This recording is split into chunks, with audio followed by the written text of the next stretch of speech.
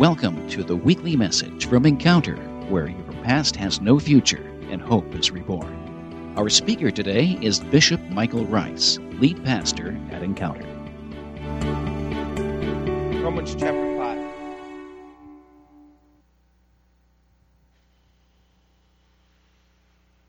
Why?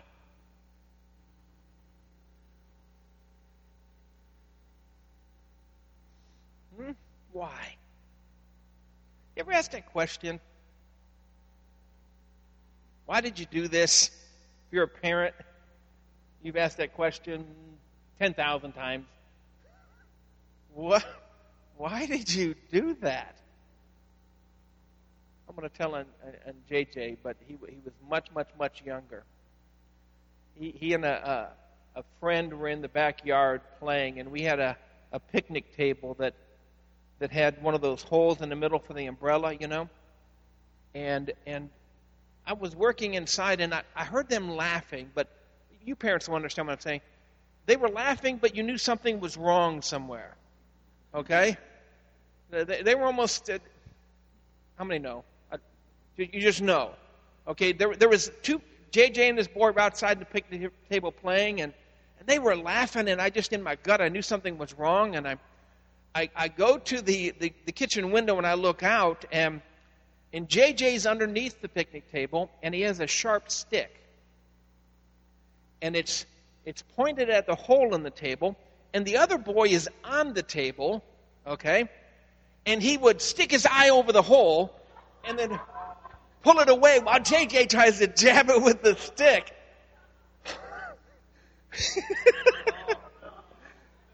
And I'm like, I went out there, and at least he was on the right end of the stick, okay? But it's like, why would you do that? Whatever possessed you? And they were just having the best time with that.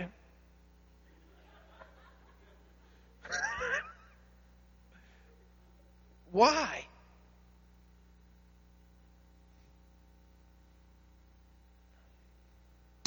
Romans chapter 5, verse 6.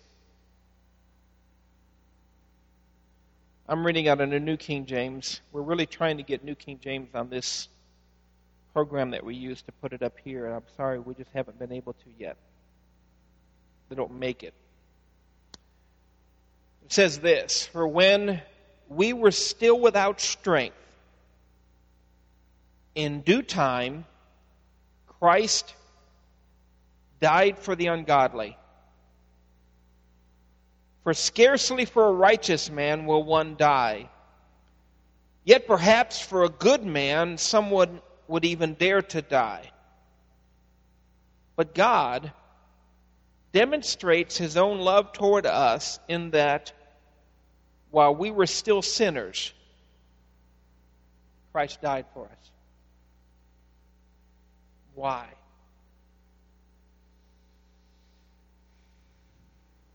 I'm guessing every one of us in this room, doesn't matter whether you're 5 years old or you're real old like John,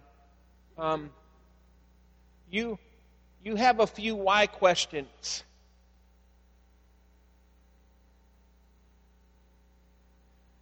Why did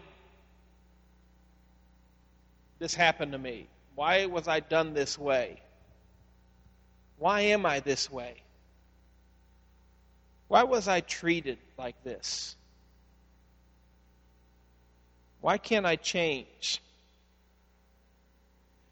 I have a young man that just not a young man, he's my age. He's recently kind of full circle back into my life. We haven't engaged each other in more than 30 years.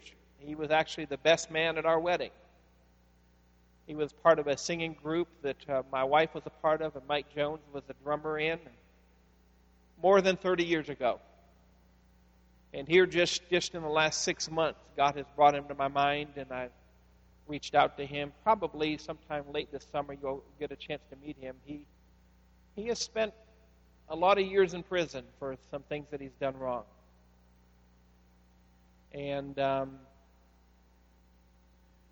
God has put him on my heart, and I had to jump through a lot of hoops to be able to engage him, and he's in prison up in New York City, and had been sharing emails with him. And an email we shared here just recently, he asked a why question. He said, I remember way back when you were going into the ministry, and you talked to me about my call and my life, and why don't I just answer God and fulfill that call?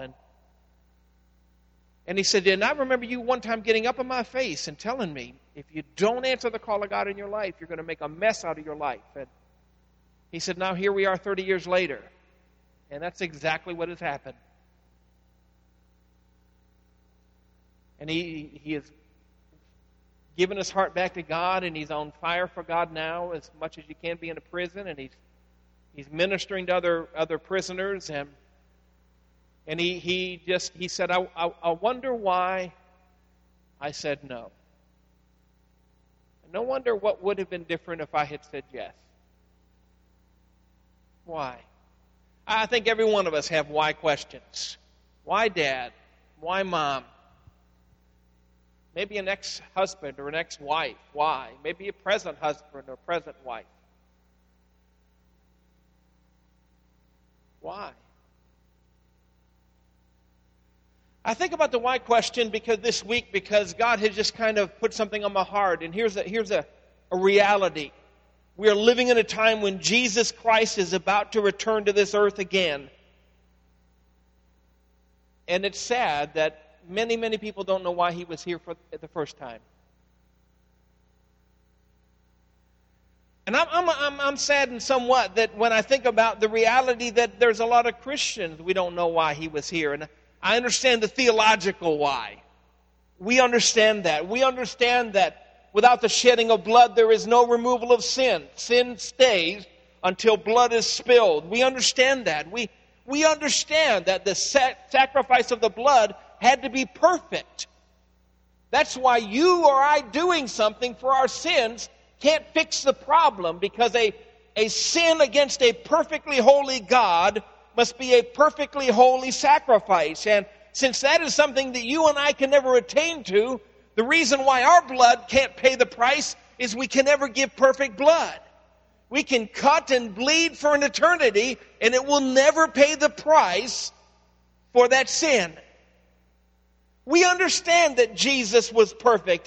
We understand that he was tempted in every way like you and I are, and yet he never sinned. We understand he was the perfect sacrifice. But why? We understand, I think, that what happened on the cross was not against the will of the Father. That, as horrible as that was okay with the Father. This was his plan. In fact, the Bible says that before God even flung this planet out into the universe, they had already devised this plan to save you and I by Jesus dying on the cross. We understand that. We understand that when Jesus was on that cross, that this was like a priest examining a lamb on an altar. In the Old Testament, the lamb had to die, and the lamb had to be perfect, without spot. What they used to have to do is that every family had to get a lamb for themselves. And you know how cuddly and warm lambs are. I mean, they just are. They're dumb as a brick, but they'll just take on the nature of anything. We had a lamb that was orphaned by its mother, and so we took it in. We didn't have any other lambs. We bottle fed it till it got bigger, and it got raised with our dogs. And we lived out on a farm, and so the lamb ran with the dogs. They'd go off chasing a rabbit, and there'd be 1 dog, 2 dogs, 3 dogs, lamb. And the dog and the rabbit would take a big right turn, and the lamb would have to go, whoa, because they don't turn too good. And I didn't know what to say. The farmer one day said to me, he said, I saw the strangest thing. I'm out cutting the corn next to your property, and your dogs came out, and they're chasing rabbits, and I saw your Duchess, and I saw Rusty, and I forget the third one's name, and then I saw, is that a lamb? I said, yeah, it is. It just, lambs are like that. They'll just follow him. And what each family had to do was every family had to get their own lamb. And this wasn't just one that was laid out in the barn. You had to bring it into the house. You had to name it. It became a family pet. And the kids, they name it. You know, the little boys would play catch with it, and the little girls would dress it up. And it became a pet in the family. And then after it had been in the family a certain amount of time, then the father had to take it to the priest, and it had to die. Ceremoniously, the sins of the family was placed on this lamb, and this lamb had to die.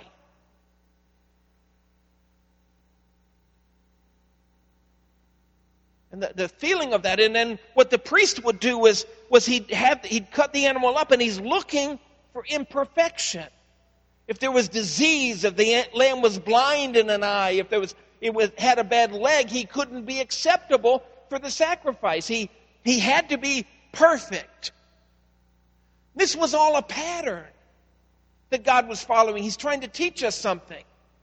And then one day, Jesus shows up on the scene, and he steps up over a hill, and John the Baptist, who has been sent by God to prepare the way for Jesus, he sees Jesus, and he said, hey, folks, behold, the Lamb of God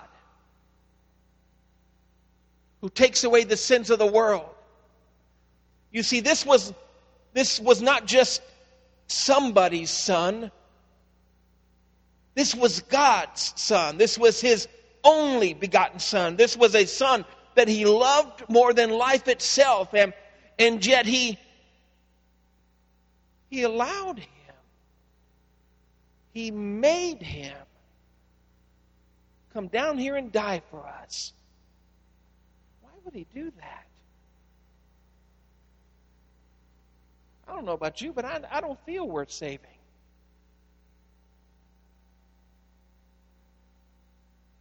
I love you people, but there's not a one of you I would sacrifice my son for.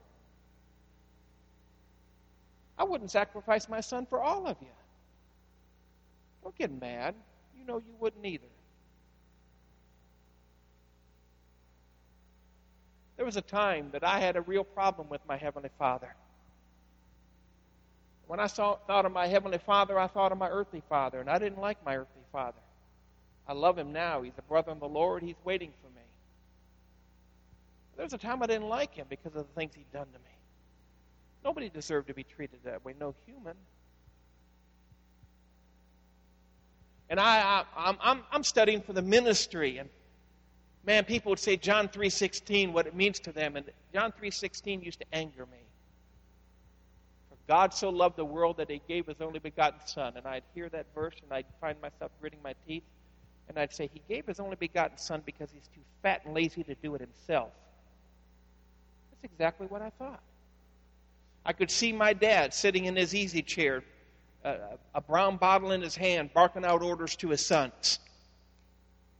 So John 3:16, I hated that verse. Jesus and I, we got along fine. He was a brother. You know what I'm saying? But God the Father, no, that ain't working.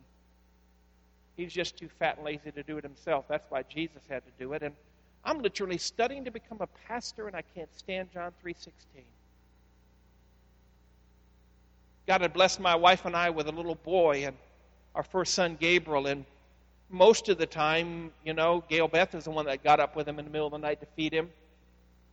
But this one particular time, I volunteered and got his bottle ready and went into his room, and there was enough light from the moon shining through the window that when I sat down in the rocking chair, I didn't have to turn the light on. And I really wanted him to go back to sleep when I was finished, you know. And so there was that little baby, and he couldn't have been much more than a month old. And I remember holding that bottle and holding it and letting him drink, and he reached up and he wrapped his little hand around my finger.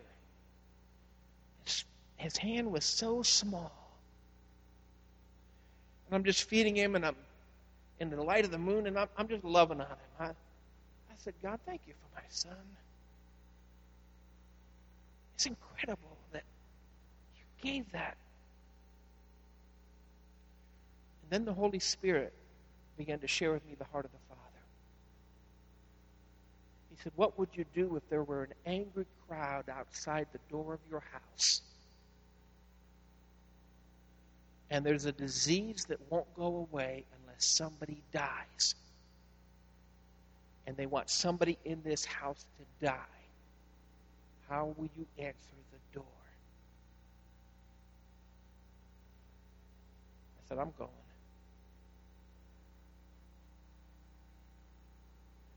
The Holy Spirit said, could you send him? I said, there's no way. There's no way. There's no way I'm going to send him. God the Father spoke to me and he said, I did. And then with a sense of humor only the Father can have, he said it this way, and I know some of you have a problem with this. Here's what he said to me. I would appreciate it if you'd quit calling me fat and lazy.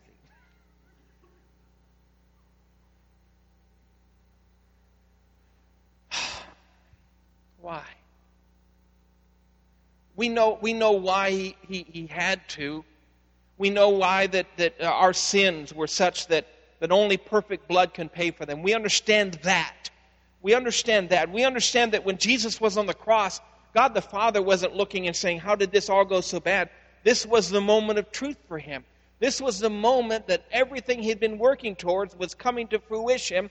And as Jesus hung on the cross, this was a lamb that was being examined for imperfection.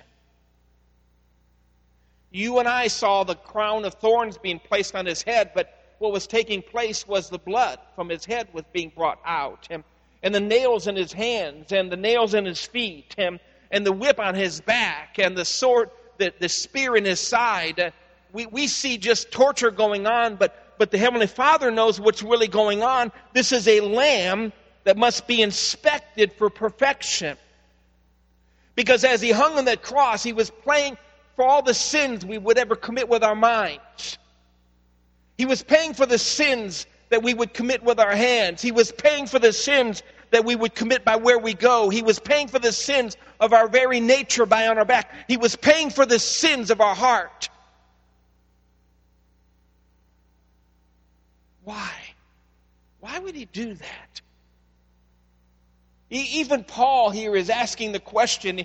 He's asking a question that early part of this week, God was just kind of just rolling over in my spirit. Why? Paul wrestled with a question. He said, you know what?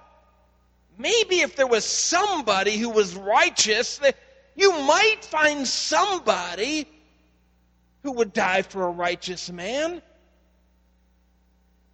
And maybe if there was a good guy that was really likable and he was really well liked, maybe you could find somebody to die for that guy. But who's going to die for the nasty person? Who's going to die for the people that don't even accept the gift? You see, I learned something. That day in that little Baptist church, when I made my way to an altar and I gave my heart to God, that wasn't the day that I got forgiven. I got forgiven 2,000 years ago. That was the day I opened the package. It was already paid when Jesus cried out from the cross, "It is finished." Then all of my sins and all of your sins that we ever had done or ever will do were paid for. And we just picked it up that day at the altar. But who would do that? You see, of all the untold number of people that have lived and died, even those that died without God, their sins were paid for. The ultimate of tragedies. The ultimate tragedy isn't that if one dies without God, that they go to hell. That isn't the ultimate tragedy. The ultimate tragedy is they don't go to heaven.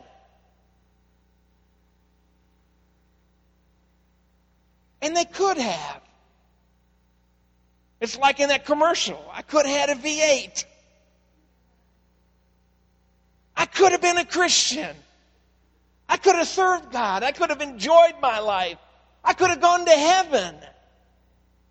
All I had to do was accept. It was, as Keith Green says in the song, it's just as easy as accepting him in. Could have done that. Why would he do that? Why would he die for us like that? Why? Why did he have to know ahead of time that there came a moment in time when the last person in the universe that could save Jesus from dying, his Father, said, "Son, you've got to die."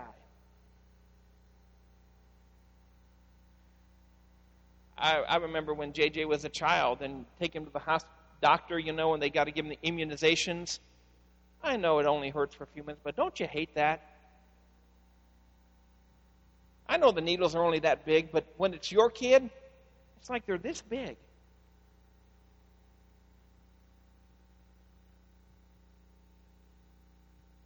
JJ, I'm sure he doesn't remember it. He was just a few months old, maybe 8 or 9 months old, and I've got him at the doctor, and we're buddies.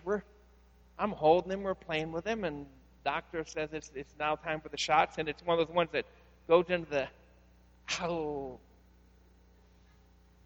where the needle's so big, the doctor's got to jump on it to get it to go in. It seemed that big, and the doctor says, "Just hold him on your lap." And I'm holding JJ on my lap, and the doctor just... And all of a sudden it struck JJ, and I remember him looking at me. I felt this big. The look on his face like, "How could you, Dad? I'm your buddy." I wonder why Jesus did that. I wonder why in the garden, when Jesus is so fraught with what he faces, and he knows the ramifications of it all, and he is praying so fervently that his sweat literally began to be mixed with blood. It means the blood vessels in his face are so that they're bleeding. The capillaries are breaking, and he's bleeding. And he says, "Father, let this cup pass from me." And the Father says, "Son, no." I know we read it in King James language. I understand that, but I want to tell you, it wasn't that cut and dry. It wasn't this, "Father, let this cup pass from me, but nevertheless, not my will." But listen, this was an argument. This was, "Dad, are you sure?"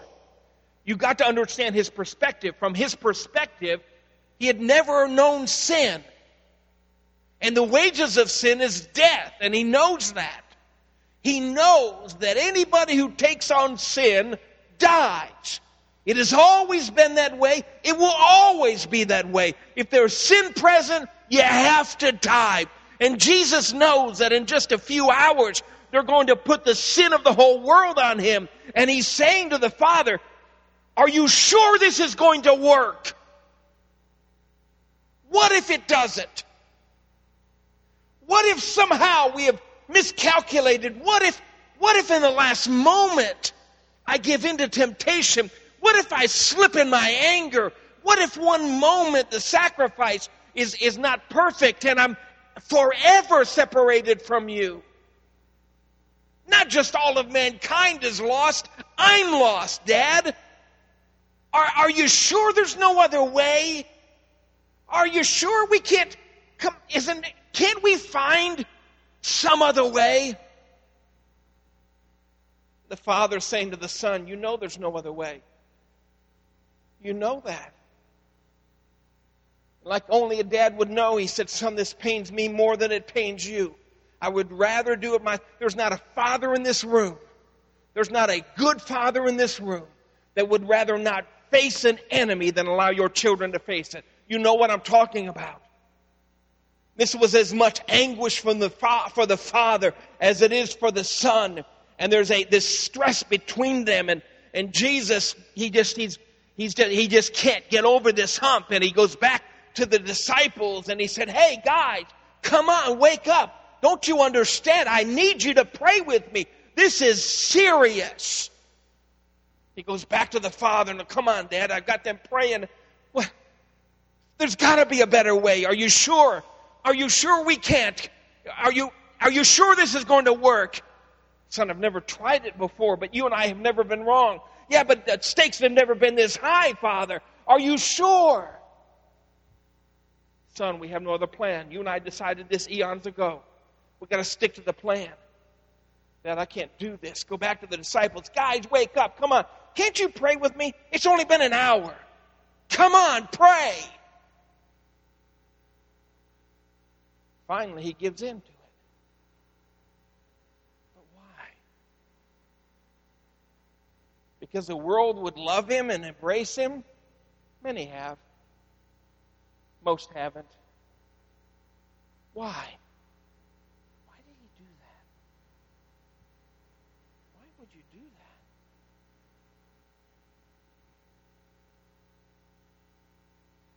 Why would you?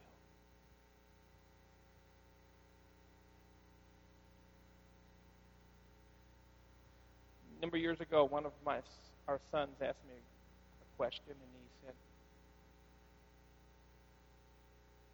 if I was sick and I needed a body part that would kill you to give it to me, would you give it? Yeah, I know. I got sons that got problems, okay?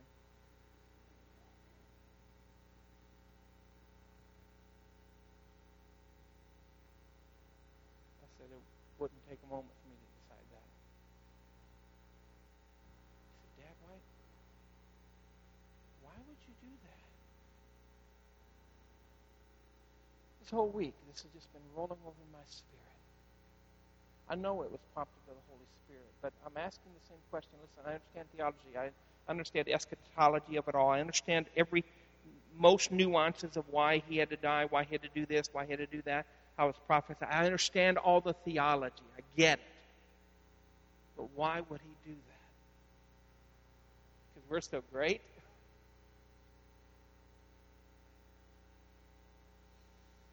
Nah. You can speak to yourself. I'm no prize. I'm no prize. And I really felt like all week long, the Holy Spirit just kept prompting me with, why? As we went through the week, and my mind's eye, I'm thinking about the betrayal, and I'm thinking about the accusations that were false. I'm thinking about his disciples abandoning him. It's like the Holy Spirit just kept saying, why? What is this all about? Why? And I'm going through my mind. Yeah, I understand. It was the lamb that was slain. I understand the payment for our sins. I understand that. And it's like the Holy Spirit just kept prompting me. But why? Because you see, that's all up here. Why? I don't know about you. I've done some nasty things in my life. Anybody else?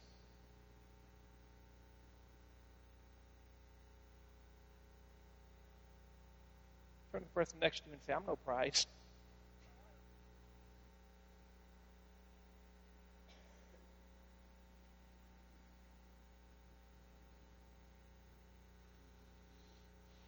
So why? And I broke this week when the Holy Spirit spoke this to me. I was out back on the slide in the playground here. I'd seen the kids playing in it earlier, and it looked fun, so they didn't get stuck. I got stuck.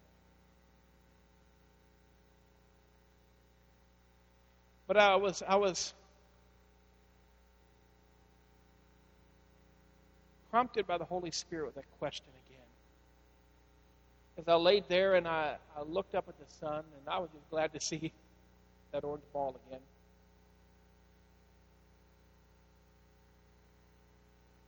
And it was like the Holy Spirit prompted me again and said, why?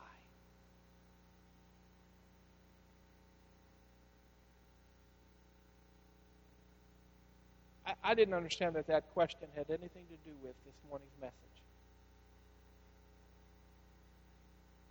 all week long like I typically do. I'm always saying, God, what do we talk about? What do you want me to share with them? You do know it's Monday. It's coming.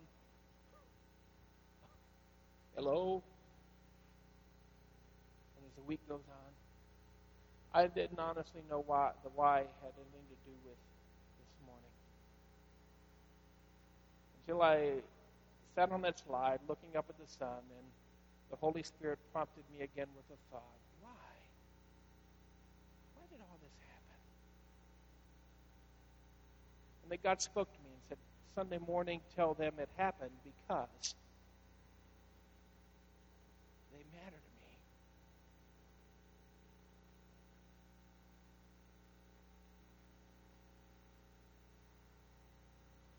They matter to me.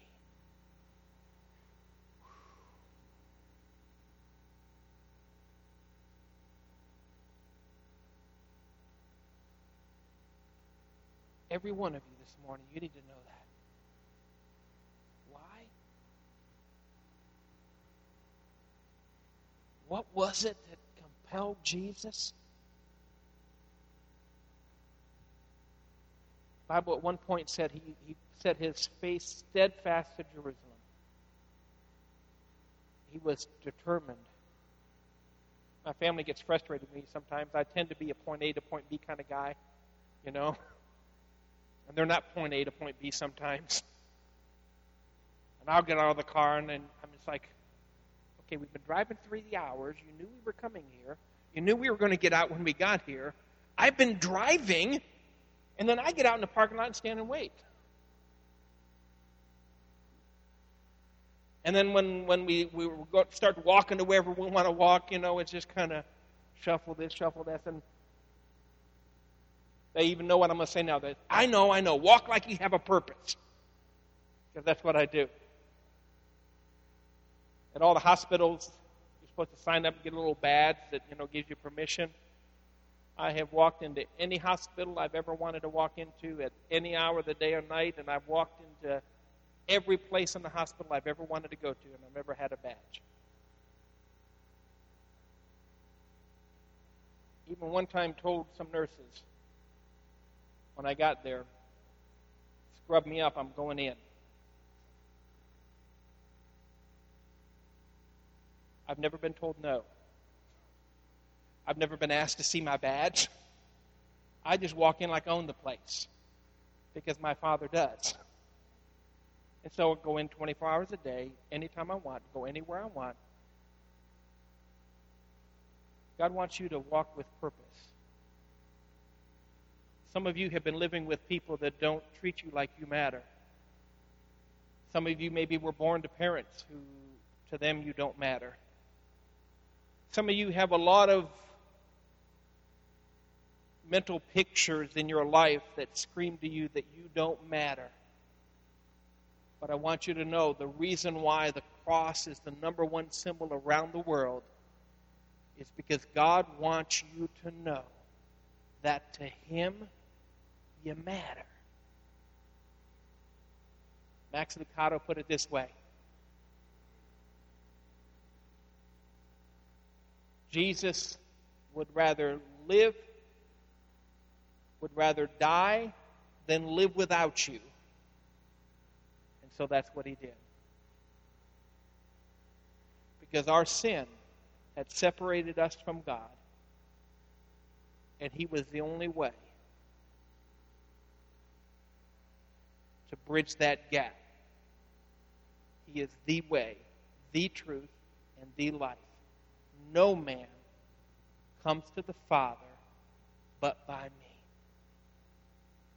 So what does that mean? You need to start living like you matter. Because you do. You do matter. You matter. It doesn't matter how old or young. It doesn't matter the color of your skin. It doesn't matter what anybody else around you thinks. You matter to God. You matter to Him. If there had only been one of us, the price would have still been paid. There are all of us, and the price was paid because you matter to God.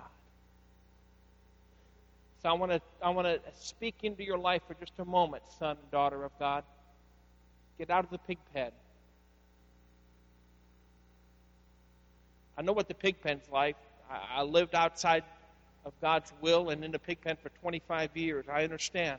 I understand the allure of it. I understand the attraction of it. I understand the momentary joy of it and the satisfaction that comes with it. I understand all of that. I understand those things. But they're all fleeting. They're all fleeting. When everything was quiet in my life, it didn't matter how much money I had in the bank. It didn't matter who I'd just gone out with the night before. None of that mattered. In the quietness of the night, I knew I was alone. And somewhere deep in my heart, there was a beating awareness that there was a God of the universe somewhere. And I could never convince my heart otherwise. The Bible says it this way. It takes a really stupid person to say to their heart, there is no God. Because listen, in your heart, you know there is. You know it. I just knew it. I just knew. I didn't know where he was at. I didn't know what he was like. I didn't know what I needed to do, but I knew he was there.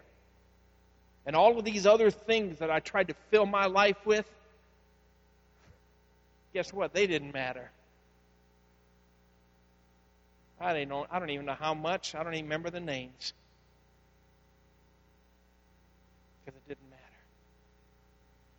But you matter to God. He knows your name. He knows every hair on the top of your head. Even for those of us that are making it easy for him to keep count. He knows. He just knows. You matter to God. So this morning I want to call you out of the pig pen. If you're living without God, that's all you're living in is a pig pen. It's a pig pen. Been there. Listen, I found out it didn't matter how much money. When I got saved, I had more money than any young man had any business having. It didn't matter the drugs. It didn't matter the women. It didn't matter any of that. None of that filled the void. None of that filled the void. Finally, when I found him, the craziest thing happened in my life. I found out that I mattered to somebody. Nasty little old me, I mattered to somebody. And he loved me. I'll never forget as long as I live, as I close. Those people around me thought I had lost my mind. You know, it wasn't up at 4 o'clock every morning to make money. It wasn't out partying late at night. It wasn't this relationship or that relationship. And I remember one of the guys that used to work for me.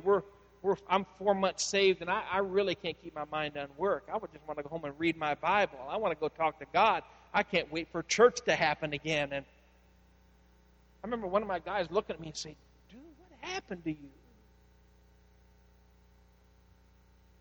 And he goes, "What about all that money?" I don't care. I really don't care. Yeah, but what about her and her and her? I don't care. Doesn't matter. They don't matter to me anymore. What matters to me is God, because I matter to him. You matter to God this morning. And the greatest tragedy in life, should your life end and you not be in a relationship with God, the greatest tragedy is not that you will spend an eternity in hell, is that you didn't have to do that. You mattered to God. And you pushed that away. The only test to get us into heaven is, what did you do with Jesus? What did you do with him? There's a reason why this is the most celebrated event around the world, and it has been for 2,000 years. It's the greatest event in all of history. Nobody can rightly say, "I didn't know Jesus died." We all know he did. What did we do with that? Would you stand to your feet this morning? That's Bishop Michael Rice, lead pastor of Encounter. More messages from Pastor Rice are available at our website, godenc.com. You can subscribe to our regular podcast through our website or on iTunes. Find us on Facebook under Encounter.